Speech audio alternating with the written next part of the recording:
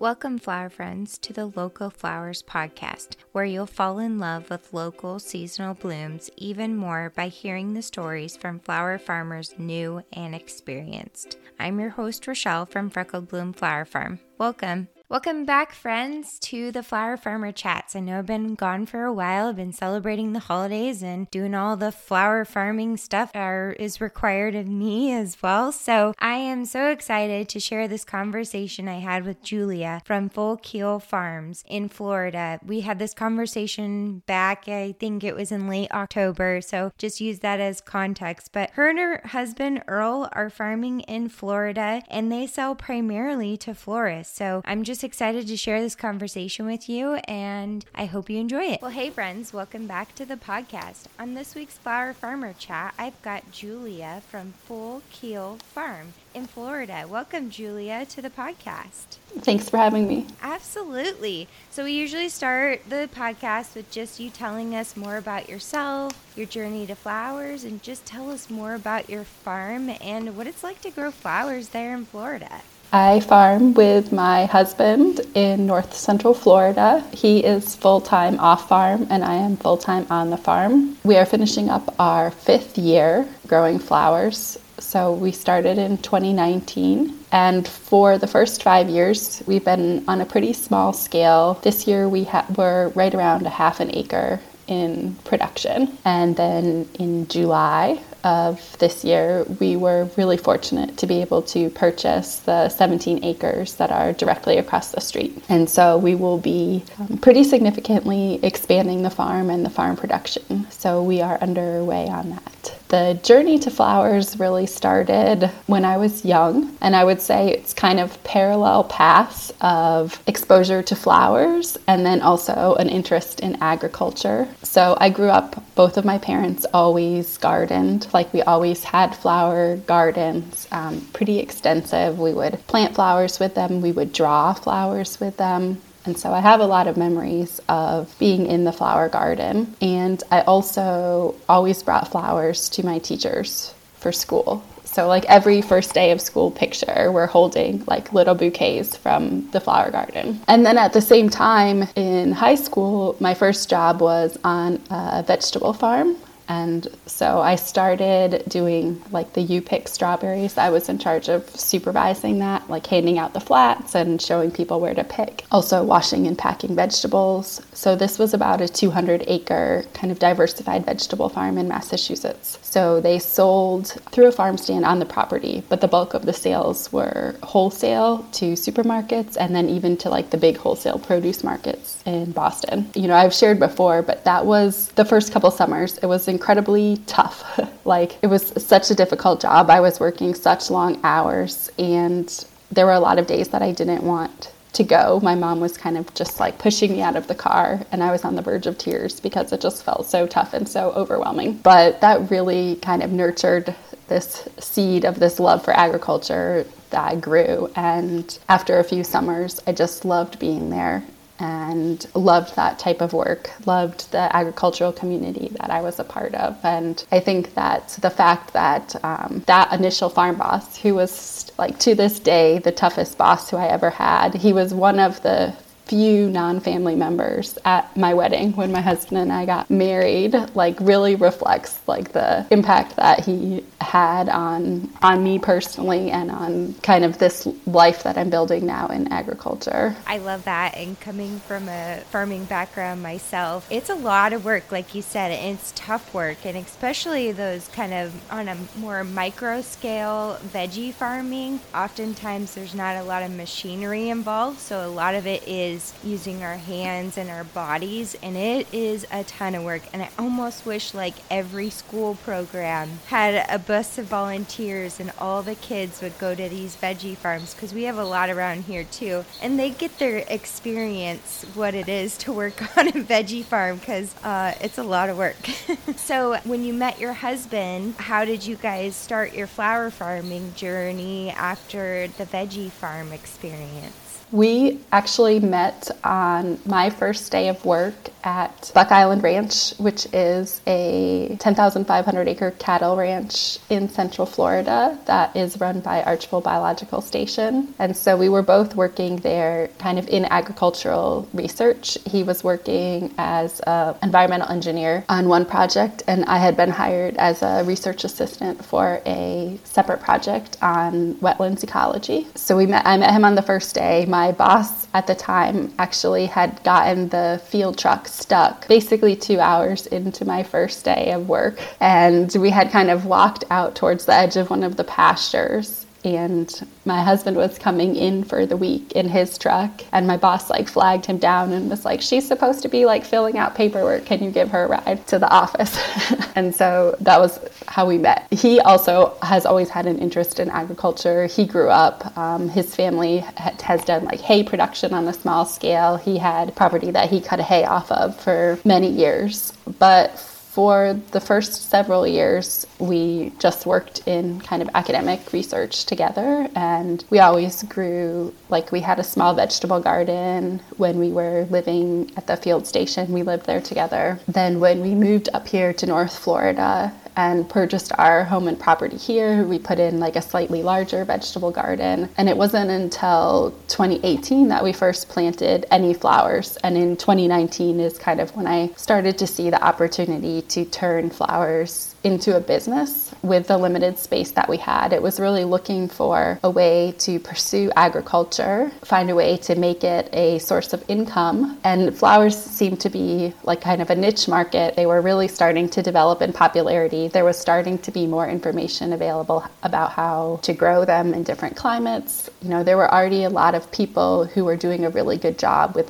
market vegetable gardens. And so even though my background was more in vegetables, pastures, and cattle, flowers really seemed to be a way for us to kind of start to pursue that. Most people, it seems like their journeys start with veggies, and then slowly the veggies go out and the flowers take over. So I love just hearing that over and over again. So what is it like to grow in Florida, and what does your operation look like today? I know you're doing a lot of wholesale orders to florists, so maybe tell us a little bit more about that as well. But I am curious about just farming in Florida. I know it gets hot and humid, and what does your season look like, and how do you cope with all the things? Yeah, so I think the climate is really the driving force behind pretty much everything we're doing and all the decisions that I'm making. Really looking at aspects of climate and weather that maybe people in other growing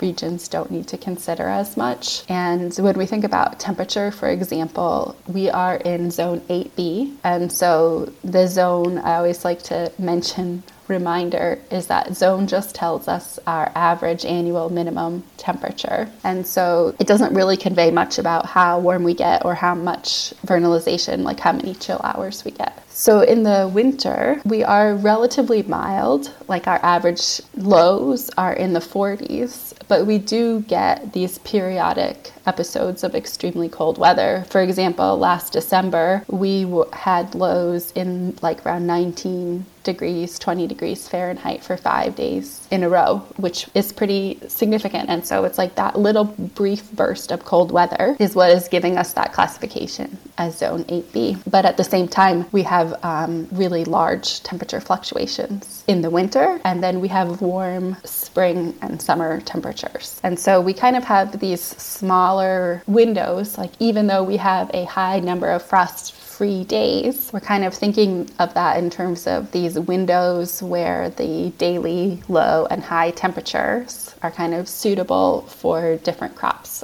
and cool season and warm season production. So here I plant cool season flowers in October through January, and then I plant warm season crops in February and March, and then that production takes us basically through the end of June, and then I don't plant anything else sprouts again until around August, and we do a short window of fall flowering warm season annuals. And so I think another really important distinction is that a lot of times when we think of cool flowers, we're thinking about them overwintering, right? Like you plant them in the fall before your first frost date. They're establishing the roots that are going to allow them to survive through the winter. But in our location, they're actually not overwintering. They're actively growing through the winter. And that means that although they may be cold hardy, i.e. they could survive the cold, we actually do need to provide cold protection because they are in a period of active growth and therefore more susceptible to cold damage. And so I think that there are like a lot of kind of small nuances like that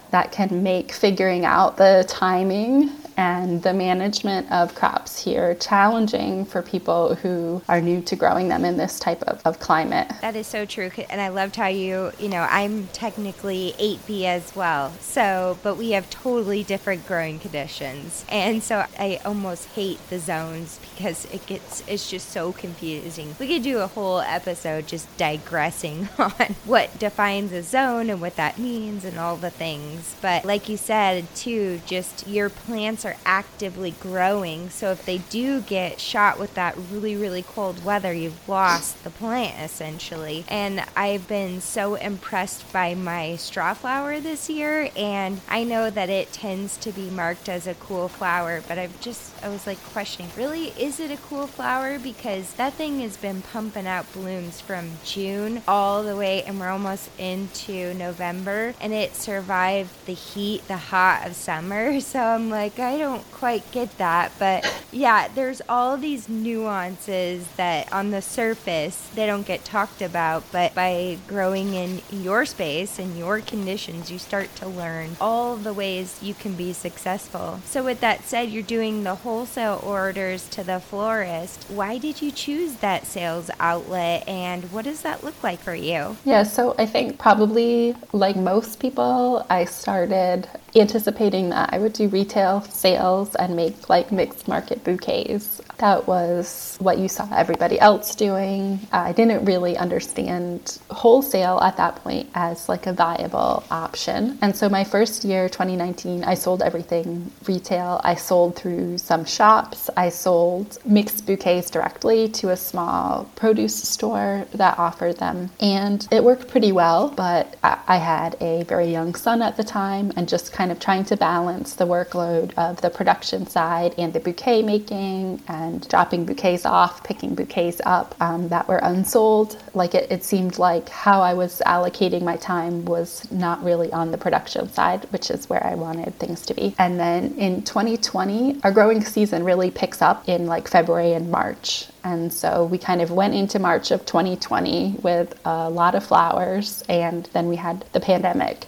A lot of people pivoted to kind of like porch pickups or delivery options, but I just didn't see a way in our rural area to make that work. And so I pivoted to florists. There were florists who were looking for local product who I already had, established some basic relationships with through social media. They just became such great supporters, like personally and as financially as customers, that I think I moved 100% to florists that year. And kind of in the back of my head, I was thinking, and I was telling people, right, yeah, eventually I'll get back to doing retail bouquets. Like, I'm just not sure when that's going to be. But by the end of that season, and definitely by 2021, it was pretty clear to me that that was the path that I wanted to be on. I think there is this incredible community of florists in our region who want to use local product. It's a relatively young area in terms of flower growers. Like, there are a lot of new growers who are starting to grow flowers, but we don't have kind of this established community of growers who are able to supply florists with the volume of product that they're looking for on a weekly basis. They're really talented at what they're doing, and I kind of see it as like really being able to play a complementary role that emphasizes my strengths, which I see more as like the growing side, and then their strengths, which is the designing and the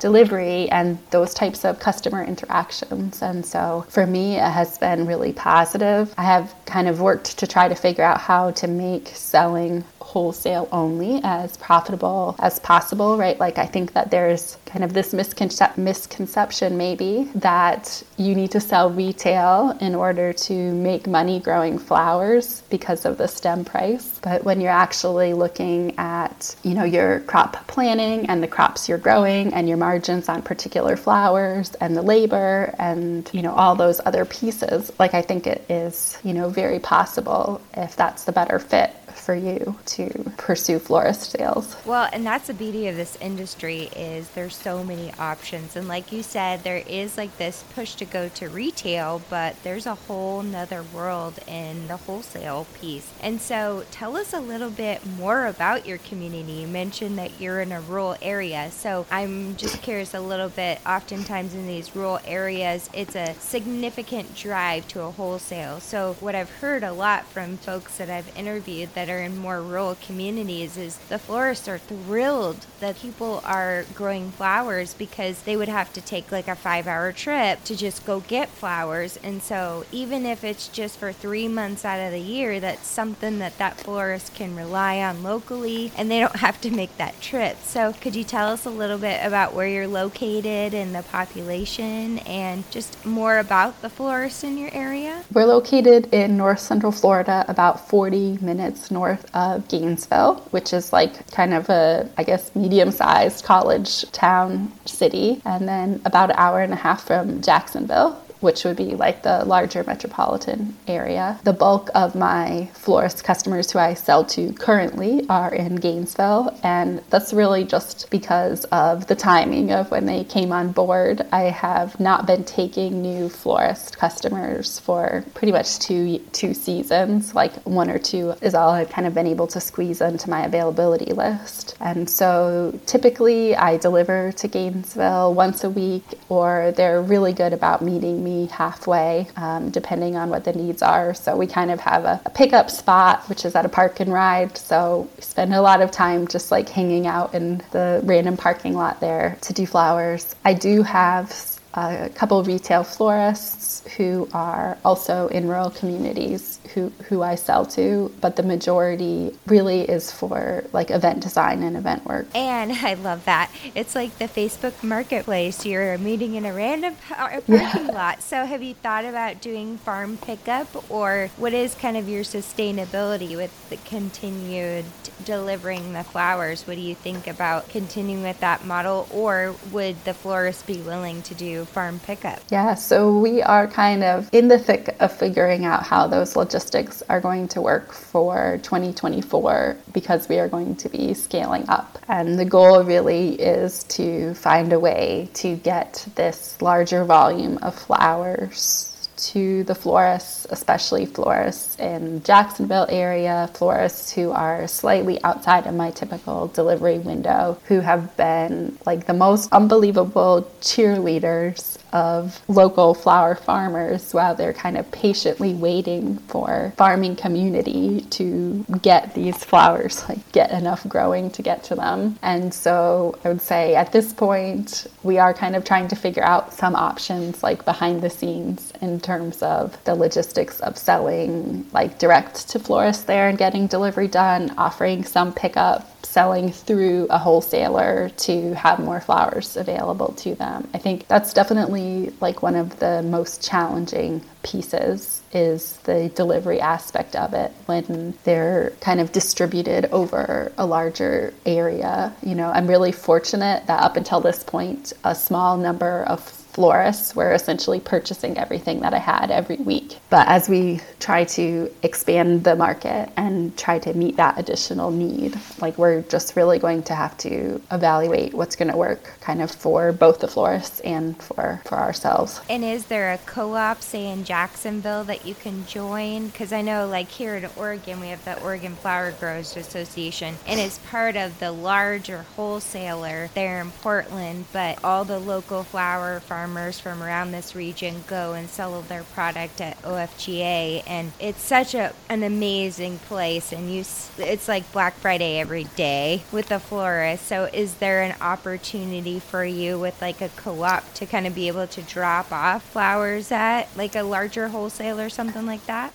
We do not have any like local cooperative or collective yet. It's definitely my dream that something like that will exist here in Florida, and hopefully sooner rather than later. It's like really exciting to see more and more growers kind of scaling up their production and starting to sell to florists on some level. Like I get so excited when I see new growers who also want to sell to florists, because I think it means that the possibility of something like that becomes more tangible than maybe even 2 years ago it seemed like it was going to be. Yeah, for sure. And, Miami's a hub, so I don't know how far, I don't know my geography in Florida. Sorry, apologize. But I know Miami's a huge hub for a lot of imports. So I'm curious to know what has been thought about local versus having so much imported through Florida. What has been the movement to local flowers in Florida? Yeah, I'm not sure, right? Like, I guess I can't really speak for all of the regional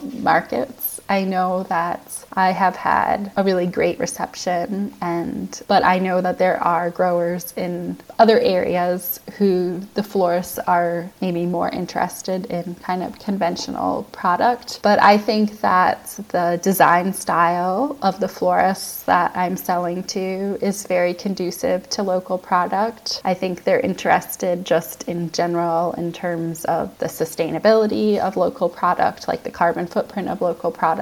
I think their customers are interested in incorporating local product. Like now, I feel like it's really exciting where they're starting to have customers who are asking for specific local flowers by name, that they're familiar with. And so that really shows that you can kind of create this demand, right? Like now I see a lot of times where florists are communicating that their brides are specifically asking for things like cosmos. And so that's really something that is inherently a local flower, right? It's not like ranunculus where they can source it through wholesale, but the florist might be excited about sourcing it locally. Like that's definitely something where even if the customer maybe doesn't know that it's a local product, right? These types of flowers are starting to become more mainstream in floristry. And so I think that, I have also really tried to focus on flower quality. And I think that is important in building relationships with florists. And when it's a relatively young market in terms of growers selling to florists,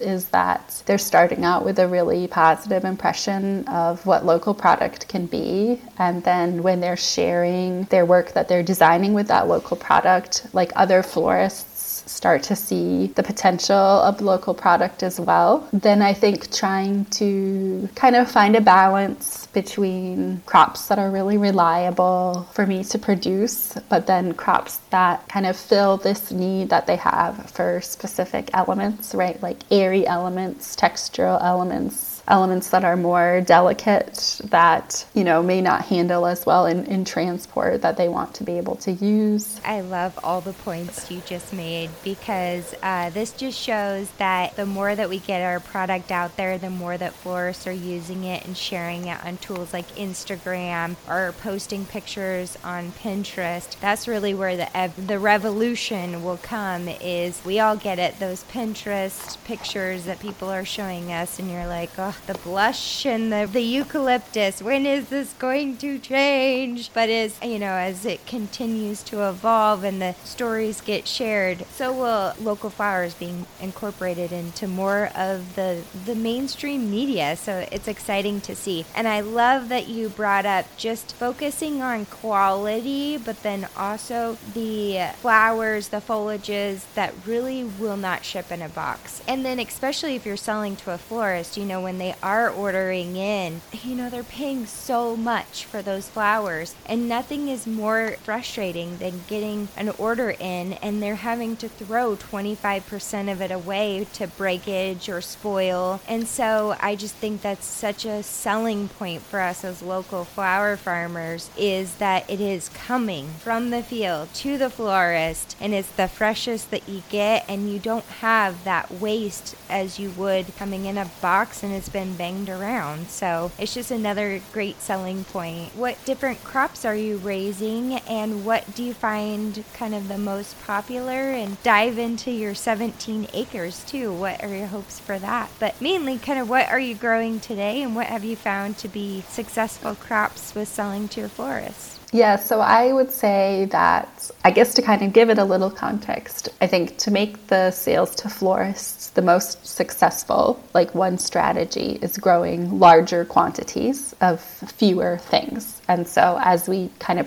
pivoted to all florist sales, that was like one of the more challenging things, because you want to grow everything, but you really want to be able to estimate availability in advance. Like you really want to be able to provide enough quantity to actually fill an order that they have for a specific item, so that they're able to keep it in their plan, or they're not trying to piece it from like a few different growers. And so I'd say that over the last 2 years, the number of different things that we are growing has kind of gone down, but the quantity of each of them has gone up. So really not much is getting planted on a smaller scale than like half a bed, and most things are getting planted as full beds. And so the kind of the bulk spring crops would be kind of the standards, right? Like snapdragons. I did ranunculus, butterfly ranunculus, like delphinium and foxgloves. So those are kind of the earliest bloomers here. We have those from kind of late January until early March, and those are in the tunnel and in the field. And then we kind of start to get these like transitional spring crops, which would be kind of the later successions of snapdragons, and then more filler type flowers, right? We have statice, straw flowers, Ami, Veronica, kind of carries us into like the warm season. And so I would say warm season, I tend to be more limited. It's kind of like I lose my momentum, right? Like people get fall burnout in other climates, but we get like May, June burnout here, because we've been going for like we start at the end of September, essentially the next growing season, and then I'm going until the end of June. And so by that point I usually haven't taken a day off. And so then kind of into like by May, we actually have, this year I had dahlias the second week in May, lisianthus, and then kind of the basics like zinnias and cosmos, celosia. And so the goal though with the new property is to start to kind of flesh that list out more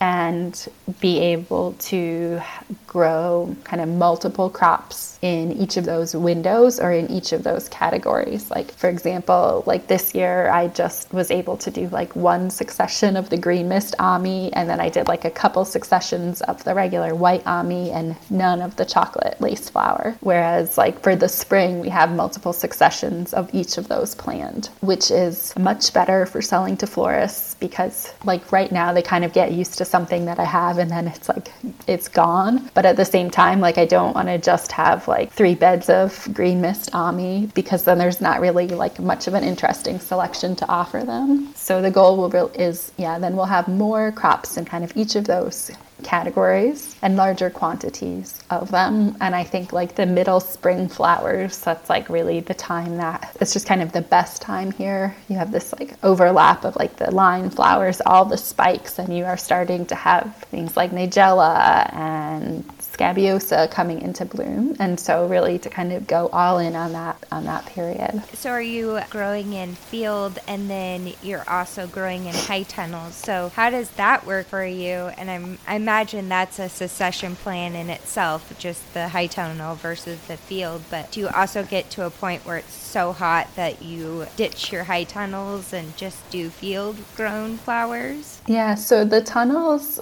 we really put up for winter growing to to offer some protection from rainfall in the winter, but also to provide the ability to kind of push those early spring crops a bit sooner. It's not just that the structure is providing some protected growing environment, but also that we are able to provide kind of supplemental emergency heat. So we have like portable propane heaters that we can put in those tunnels when we get down to 20 degrees in January. And that means that like the last 2 years, we have had buds on snapdragons and delphinium when we had temperatures, in the 20s. And so without those tunnels and the ability to kind of hold that heat in there, we would have lost that first cut on those crops. Generally, I am reserving the space for highest value crops where we'll see like the best return on the investment for that use of space, like the delphinium, the lisianthus, the ranunculus. As those come out, there are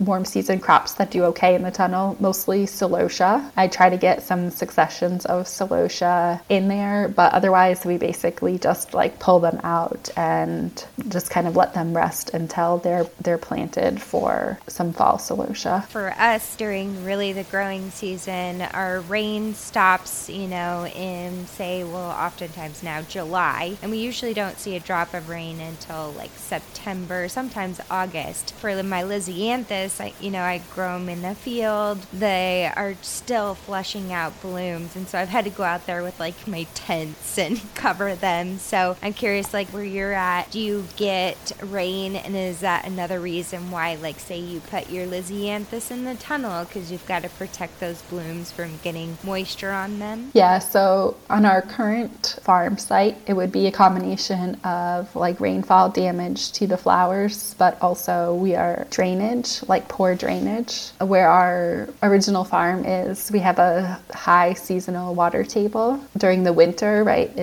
we also have low transpiration from the plants. So if we get really wet, like it takes a long time for that water to move out of the beds. And so in the tunnels, we added about 8 inches of soil to kind of create mounded beds in the tunnels. And so the combination of the tunnel structure and the raised bed does help kind of shed some of that water. I guess maybe it was 3 years ago at this point, we lost probably 80% of our spring crops and all of our ranunculus just from the field flooding. That was like the impetus to kind of really move forward and get the tunnels up. And they do definitely provide protection from the rain, like in terms of the flower quality. We're in a really humid climate, so we do still have a lot of condensation. And so it's definitely not like a total solution for that issue. Like you still do have to be mindful of some of like the light colors and certain things in the tunnel. You can still see petal damage from the moisture and the condensation, but better than like direct heavy rainfall. For sure. And so what kind of colors, what's the color look like in your field? What are your florists asking for? Say neutrals, like warm neutrals, but not a lack of color.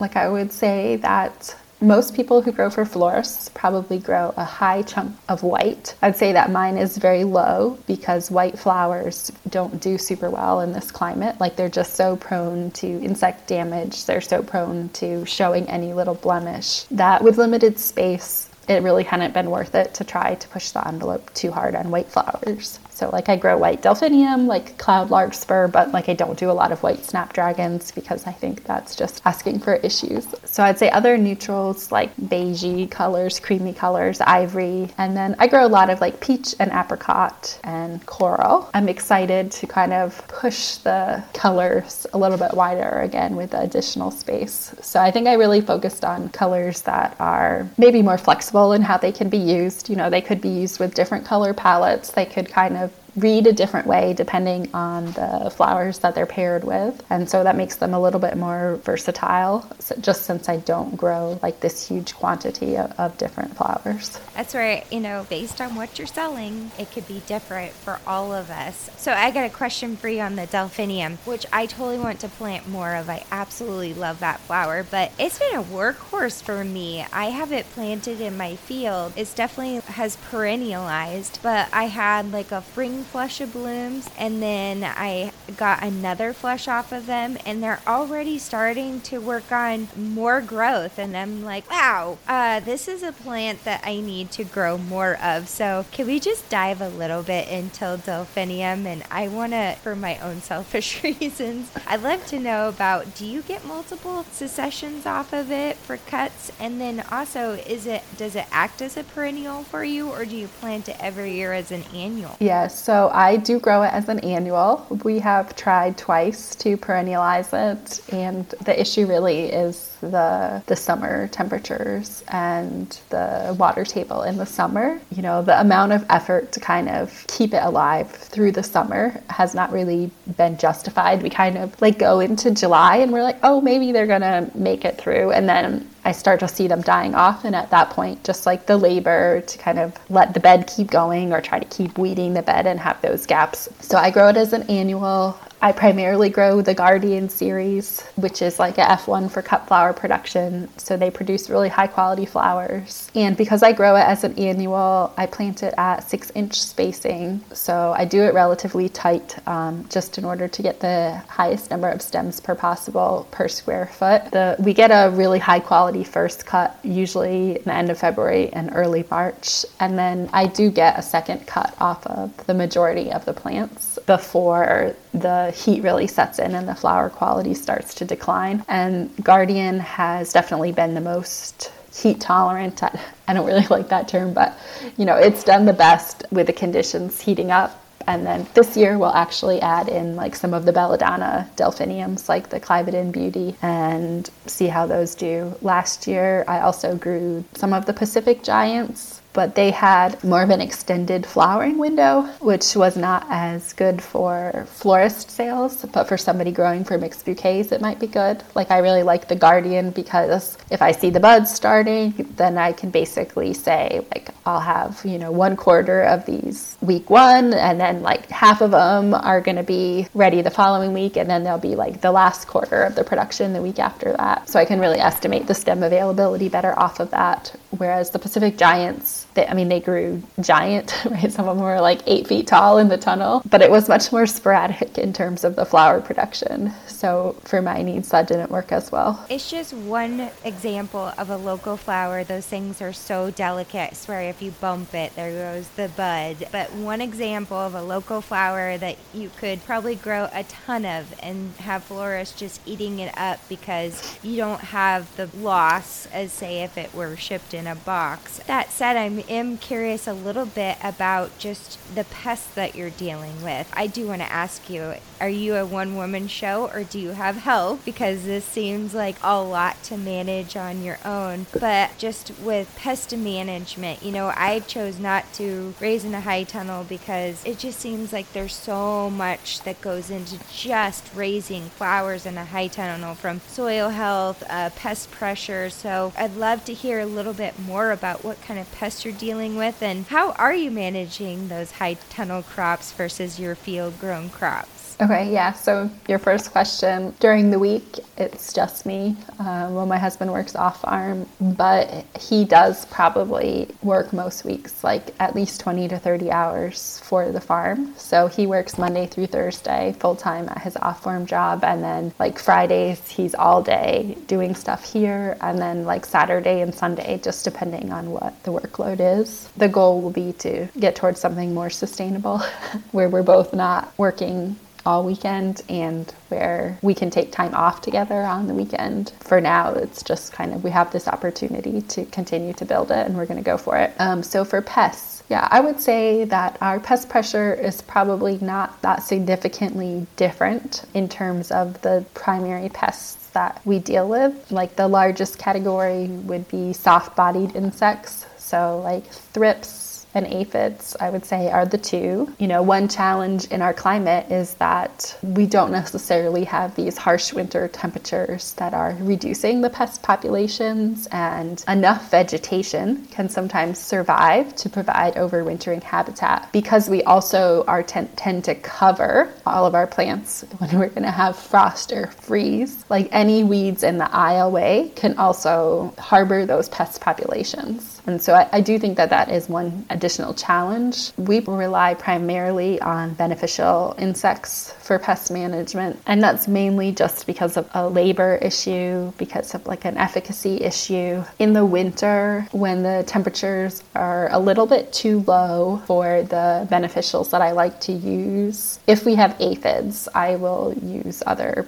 like insecticidal soap or use some other product just to kind of knock the aphids down. Like sometimes we get aphids as soon as the foxgloves set buds or stock. Like I try to scout like really carefully. Like every day I walk through all the beds, and then I try to look pretty carefully at least once or twice a week just to make sure that we're seeing any of those pests early on. And then I kind of just also get to a point where you're like anticipating that they're going to be showing up, and you can be more proactive with managing them. I guess the other category, right, would be like caterpillar. We have tent caterpillars that can come at certain types of year and certain crops that they are really just decimate. And for now, my solution is to just not grow those. Like Gomphrena, I just like lose it in the plug trays to these little like web caterpillars and webworms.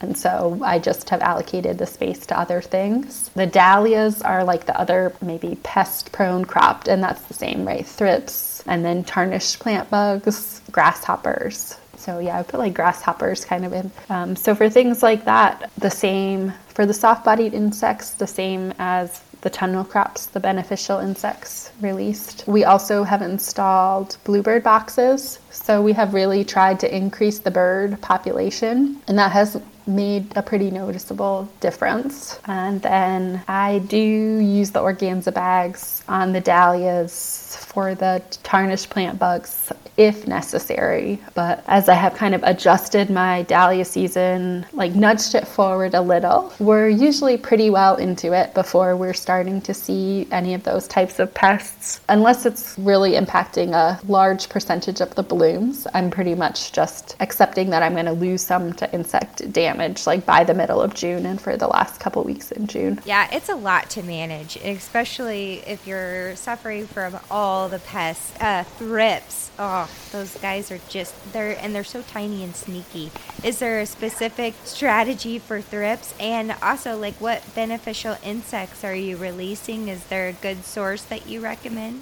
Yeah, so I typically get them from Arbica Organics or Evergreen Grower Supply, and we use a combination of kind of generalist predators. So that would be things like minute pirate bugs, like green lacewings, assassin bugs. And then I also use mite predators for the thrips. I think the most important thing is to look at your temperatures and your relative humidity. So that has a big impact on like the different species reproduction, and different species of mite predators want to reproduce under different conditions. And so we use one which is well suited towards high temperature and high humidity conditions. And I just release them. They're like in these little sachets, and you can put them out. Release the minute pirate bugs as a generalist predator for the thrips. And so remind me, what year of growing are you in right now? This was our 5th year. So even since I really started focusing on inviting all of, like you said, the bluebirds, and just creating an environment that promotes diversity on my farm, in this last year, I have seen so much growth of biodiversity and just my nature's helpers coming out. And so it's really exciting to see that happen. And just I've really focused on watching nature and seeing what's inviting the birds in to, like, for instance, I have these rogue sunflowers, and the birds have been eating the seeds, but I'm also watching them go around my beds and digging up all the bad insects in my soil. And I think that's the most exciting thing about flower farming, if I geek out for a moment. It's just watching nature come to your rescue, and you're not constantly fighting it with something else. But it takes time, and it takes time of creating that bio environment that they want to come to help you with. So yeah, and I think definitely requires patience, and I think that you have to anticipate that the transition to beneficials is You're going to have some moments of panic. There are also like the first year, and I definitely am not opposed to like spraying. Like we have just found that the beneficials are like working really well, but there are, certain products like the Botanigard, which is like the Bovaria bassiana, that is compatible with the mite predators. And so if you want to transition to beneficials, you can use a program like that where you are using a knockdown spray, and like that can work in conjunction to help manage that pest population while the beneficial population starts to establish. And then I think really being on top of your scouting and kind of preemptively already having those beneficials ordered is important, because once you're really starting to see like thrips in all your dahlias, you're kind of way behind the game. And we've all been there, and you just kind of like scream and cry. But I think like saying like, if I'm growing dahlias, I will have thrips, is like, once I kind of say like, I know that I'm going to have this issue, and so here's like the date that these things are going out, it starts to help you. And I think regardless of the method that you're going to use for insect management, like when I made that switch and said I'm going to have these things, not if I have them, then we became much better at managing them. Oh, that's an excellent point. I envision a huge calendar on your wall telling you, order my beneficial insects, start flower seeds. Like, there's so much to this that a project management degree would probably be very beneficial in this career. Yeah. Especially you're a one-woman show and your husband does help, but that's a lot, my friend, and you're growing a lot and you're going to be expanding. So are there any tools or tips or tricks that have helped you be successful in just managing it all, or any bit of advice that you would offer up? Because I'm so impressed by you. You're just incredible, my friend. Well, I would say nobody should probably actually follow my approach for how I stay organized, because I rely on my brain way too much to keep track of information. But yeah, I use a combination of Excel to like crop plan, and I do use a large calendar, like you said, and just say like, okay, these are the tasks for the week. I schedule like everything that's. And then I would say for me, a couple things that have helped is schedule the same thing for the same day every week. Like when we run fertilizer, it's like really easy to be like, okay, that needs to get done this week. But it's like if every Monday I run the fertilizer injector, and then certain crops that we spray with things like Xeritol or like Regalia, Millstop, it's like I figure out, right, like what is the interval I need in between those, and like what is any period I need like before I can spray the next thing. And I set that up, and then it just goes on the calendar so that like Thursday is always the day that I do this. And the same for seed starting, because I think in a climate or in a location or in a setup where you have like this extended growing season and you're kind of continually starting seeds, that's like a really easy thing to put on the back burner. So just saying like, this is always the day that I'm going to do this has really helped me stay on top of it more. I also now, this is a hard one, but I do not start the seeds until the bed is ready for the transplant, because if we get out of sync, there have been like too many instances where I'm like, these seeds need to get started. They're started, but I know there is like no chance. Like then I know they're actually going to just sit in the trays until we get the bed ready. So now it's like the bed is ready, the bed is tarped, and then I get those seeds started. And then the last thing is take lots of pictures, because if I don't get the information written down, then every time I start seeds, like every week when I go into the prop house, like I just take a couple pictures, and then I always have that as a record. Like every time I transplant, I take a picture. And so then I can always go back and use that to fill in the records where like real record keeping didn't happen. Oh my gosh, that is such an excellent point. As I'm staring at this box right next to me, where I've written down when I started the seed on the seed pack, and I still need to input it into my Excel document, and definitely going to be sitting on the back burner until it starts to rain and we have frost. But that your phone, we were talking before we got recording just about how your phone, this thing next to my lawnmower, Farm might be the number one tool. It's everything to me. And taking pictures, that's such an excellent piece of advice, because that's something that's just easy. It's, the seed packet might disappear in my pouch and be dirty and wet, and I've lost that date I wrote on the seed pack, but my phone is always great record keeping. But it also could be a detriment, because I tried to video all the dahlia tubers that I planted, and now I'm out there like, what? This does not look like Linda's baby.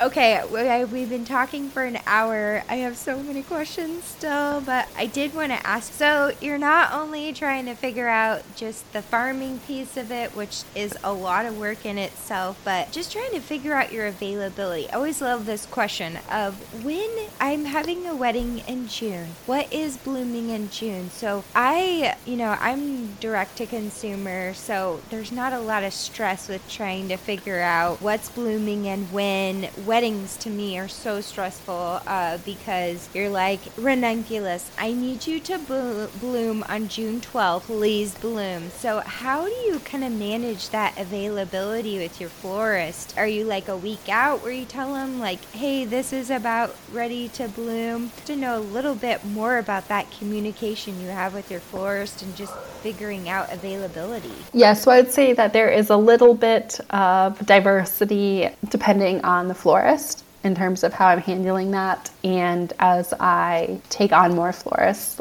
it's going to have to probably become more streamlined. But I have some florists who essentially take grower's choice every week. They're primarily doing retail, or they take grower's choice, but I know them well enough that I'm essentially fulfilling it with flowers and colors that really match their design style. And so in that sense, those orders are relatively straightforward. If they have an event on top of their regular work, we'll usually talk about what colors or what flowers they need for that. But typically, especially because my availability is more limited, the florists are often emailing me at least a few weeks in advance, and it's kind of like, this is the color palette, this is the budget, what do you expect to have at that time? And we kind of put a rough potential availability for that date together. And then usually 1.5 to 2 weeks out, we will kind of finalize it with specific flowers and stem counts, and then I just confirm that at the end of the week before or the beginning of the week of, and make any adjustments that we need to. And definitely I have spent a few nights worrying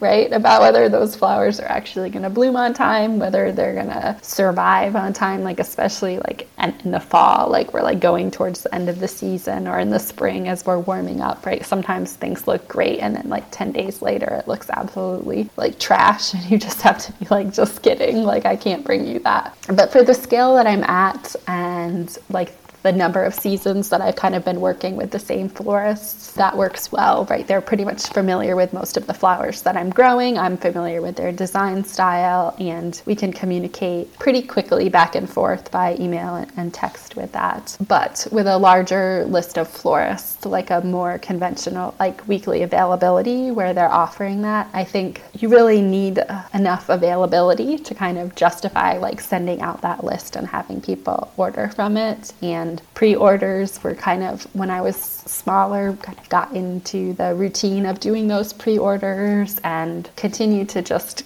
have that approach evolve. Next year will definitely be different in another area where we'll be kind of figuring out what that expansion will be like as we go. Yeah, is there a tool that helps manage you and your process that you use? So I do have an account on Rooted Farmers, and so you can do real-time availability on there. They can order off of your real-time availability. I don't know if that's the tool I will be using in the spring. Right now, my florist and I are not really using it, just because we're like kind of they're in the routine of pre-ordering, and that method seems to be working okay. I think that one challenge that I had with that type of system, which was not like that platform, but just that type of system in general, is that my availability was limited. And I think that florists who wanted to order from me were like creating an account in order to be able to order, but there was just not actually enough availability to even load inventory for the week because it had already all been pre-sold. And so I think trying to manage that has been a challenge. I think people see it as like, oh, well, that's so great. Like your demand exceeds what you have every week. But instead it often feels like, well, like how does this like little pie get allocated, you know, to the people who want it fairly each week? That's another great question is, are your florists fighting over certain varieties? How do you kind of manage that of everybody wants that white snapdragon that you only grew as a test? And are there certain flowers that they fight over? Yeah, so it's pretty much like first come, first serve. Like if I have you on the calendar, you're kind of going to get first dibs of what it is. Then usually I'll just say, like, I think I'll probably have enough to add some of this to yours, but you know, we'll just have to see the week of. But I think that, I mean, they're great. So I feel like everyone is super understanding. I just try to say like, nope, I don't have any more of that this week.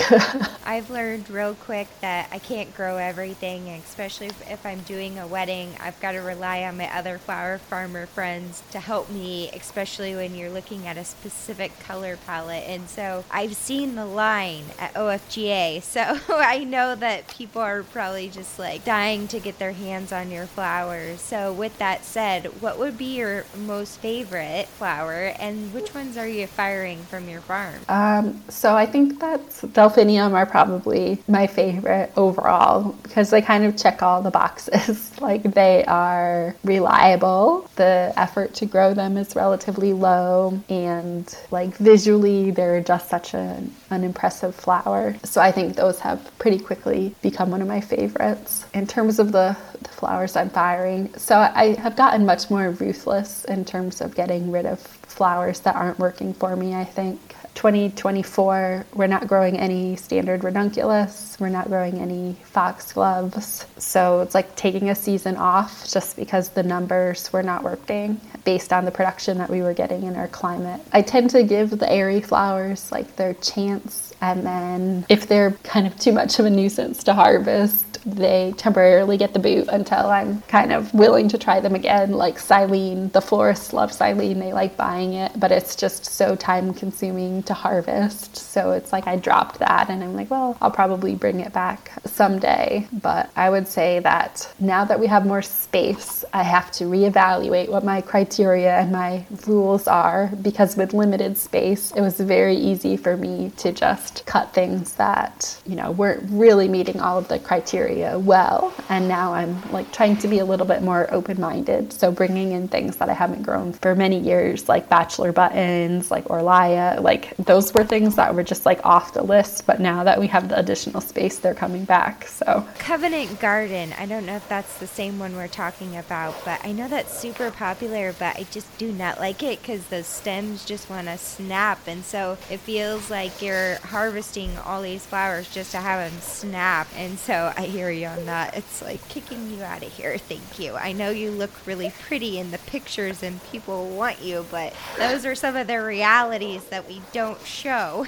yeah. Well, friend, I just so appreciate your time, Julia. This has been such a great conversation, and I could probably talk to you for another hour. Is there any piece of advice or anything that you would like to share with our audience that I haven't asked you? I would say that my piece of advice is to not worry so much about what anybody else around you is doing, and really trust your judgment and trust your crop plan. Like, I think that what is working for somebody else may not work for you, and that is not a reflection on you as a grower, or it's not the right thing for you personally. And I think that I have learned so much by watching what other growers are doing, but at the same time I have also questioned my decision making from doing that. And I think that you really have to just make a good plan. use the resources that are out there to do that, like the books that are out there, like the knowledge from other experienced growers to do it, and then just like be confident in it and don't start second guessing things and like adding all these things or doing all these things just because of what you see other people doing. I love that piece of advice. I feel like you could look at Instagram and just get severely depressed and question yourself over and over again. But when it all comes down to it, if you figure out a system that works for you, go with it. It's going to work for you, and nobody has the right to judge. So I love that piece of advice. Well, Julia, thank you so much for being on the podcast. If folks would like to follow you for inspiration, or if we have more local florists looking for you, how do folks reach out or follow you? Yep, so on Instagram we are at Fullkeel Farm, and then the website is also www.fullkeelfarm.com. Well, thank you again for being on the podcast. We so appreciate you. Thank you. It was a lot of fun. I just want to say thanks again to Julia for this conversation and joining us on the podcast. Each one of these conversations, we can all gain something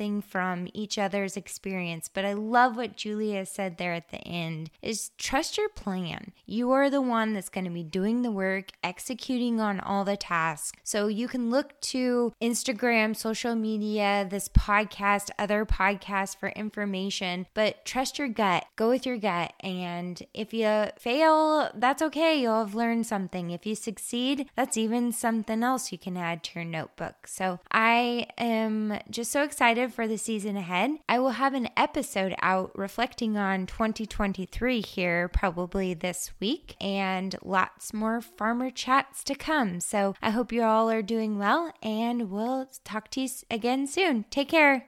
Well, that wraps up this episode. Thank you so much for joining in to the conversation, and together all boats will rise and local flowers will be blooming fabulous in all of our communities. So if you are a fellow flower farmer that want to join in on the conversation, please reach out to us to get you scheduled for a podcast episode. And if you're just listening in and enjoy the podcast, please share with your friends, your family, and everybody you know. We really appreciate it. Thank you.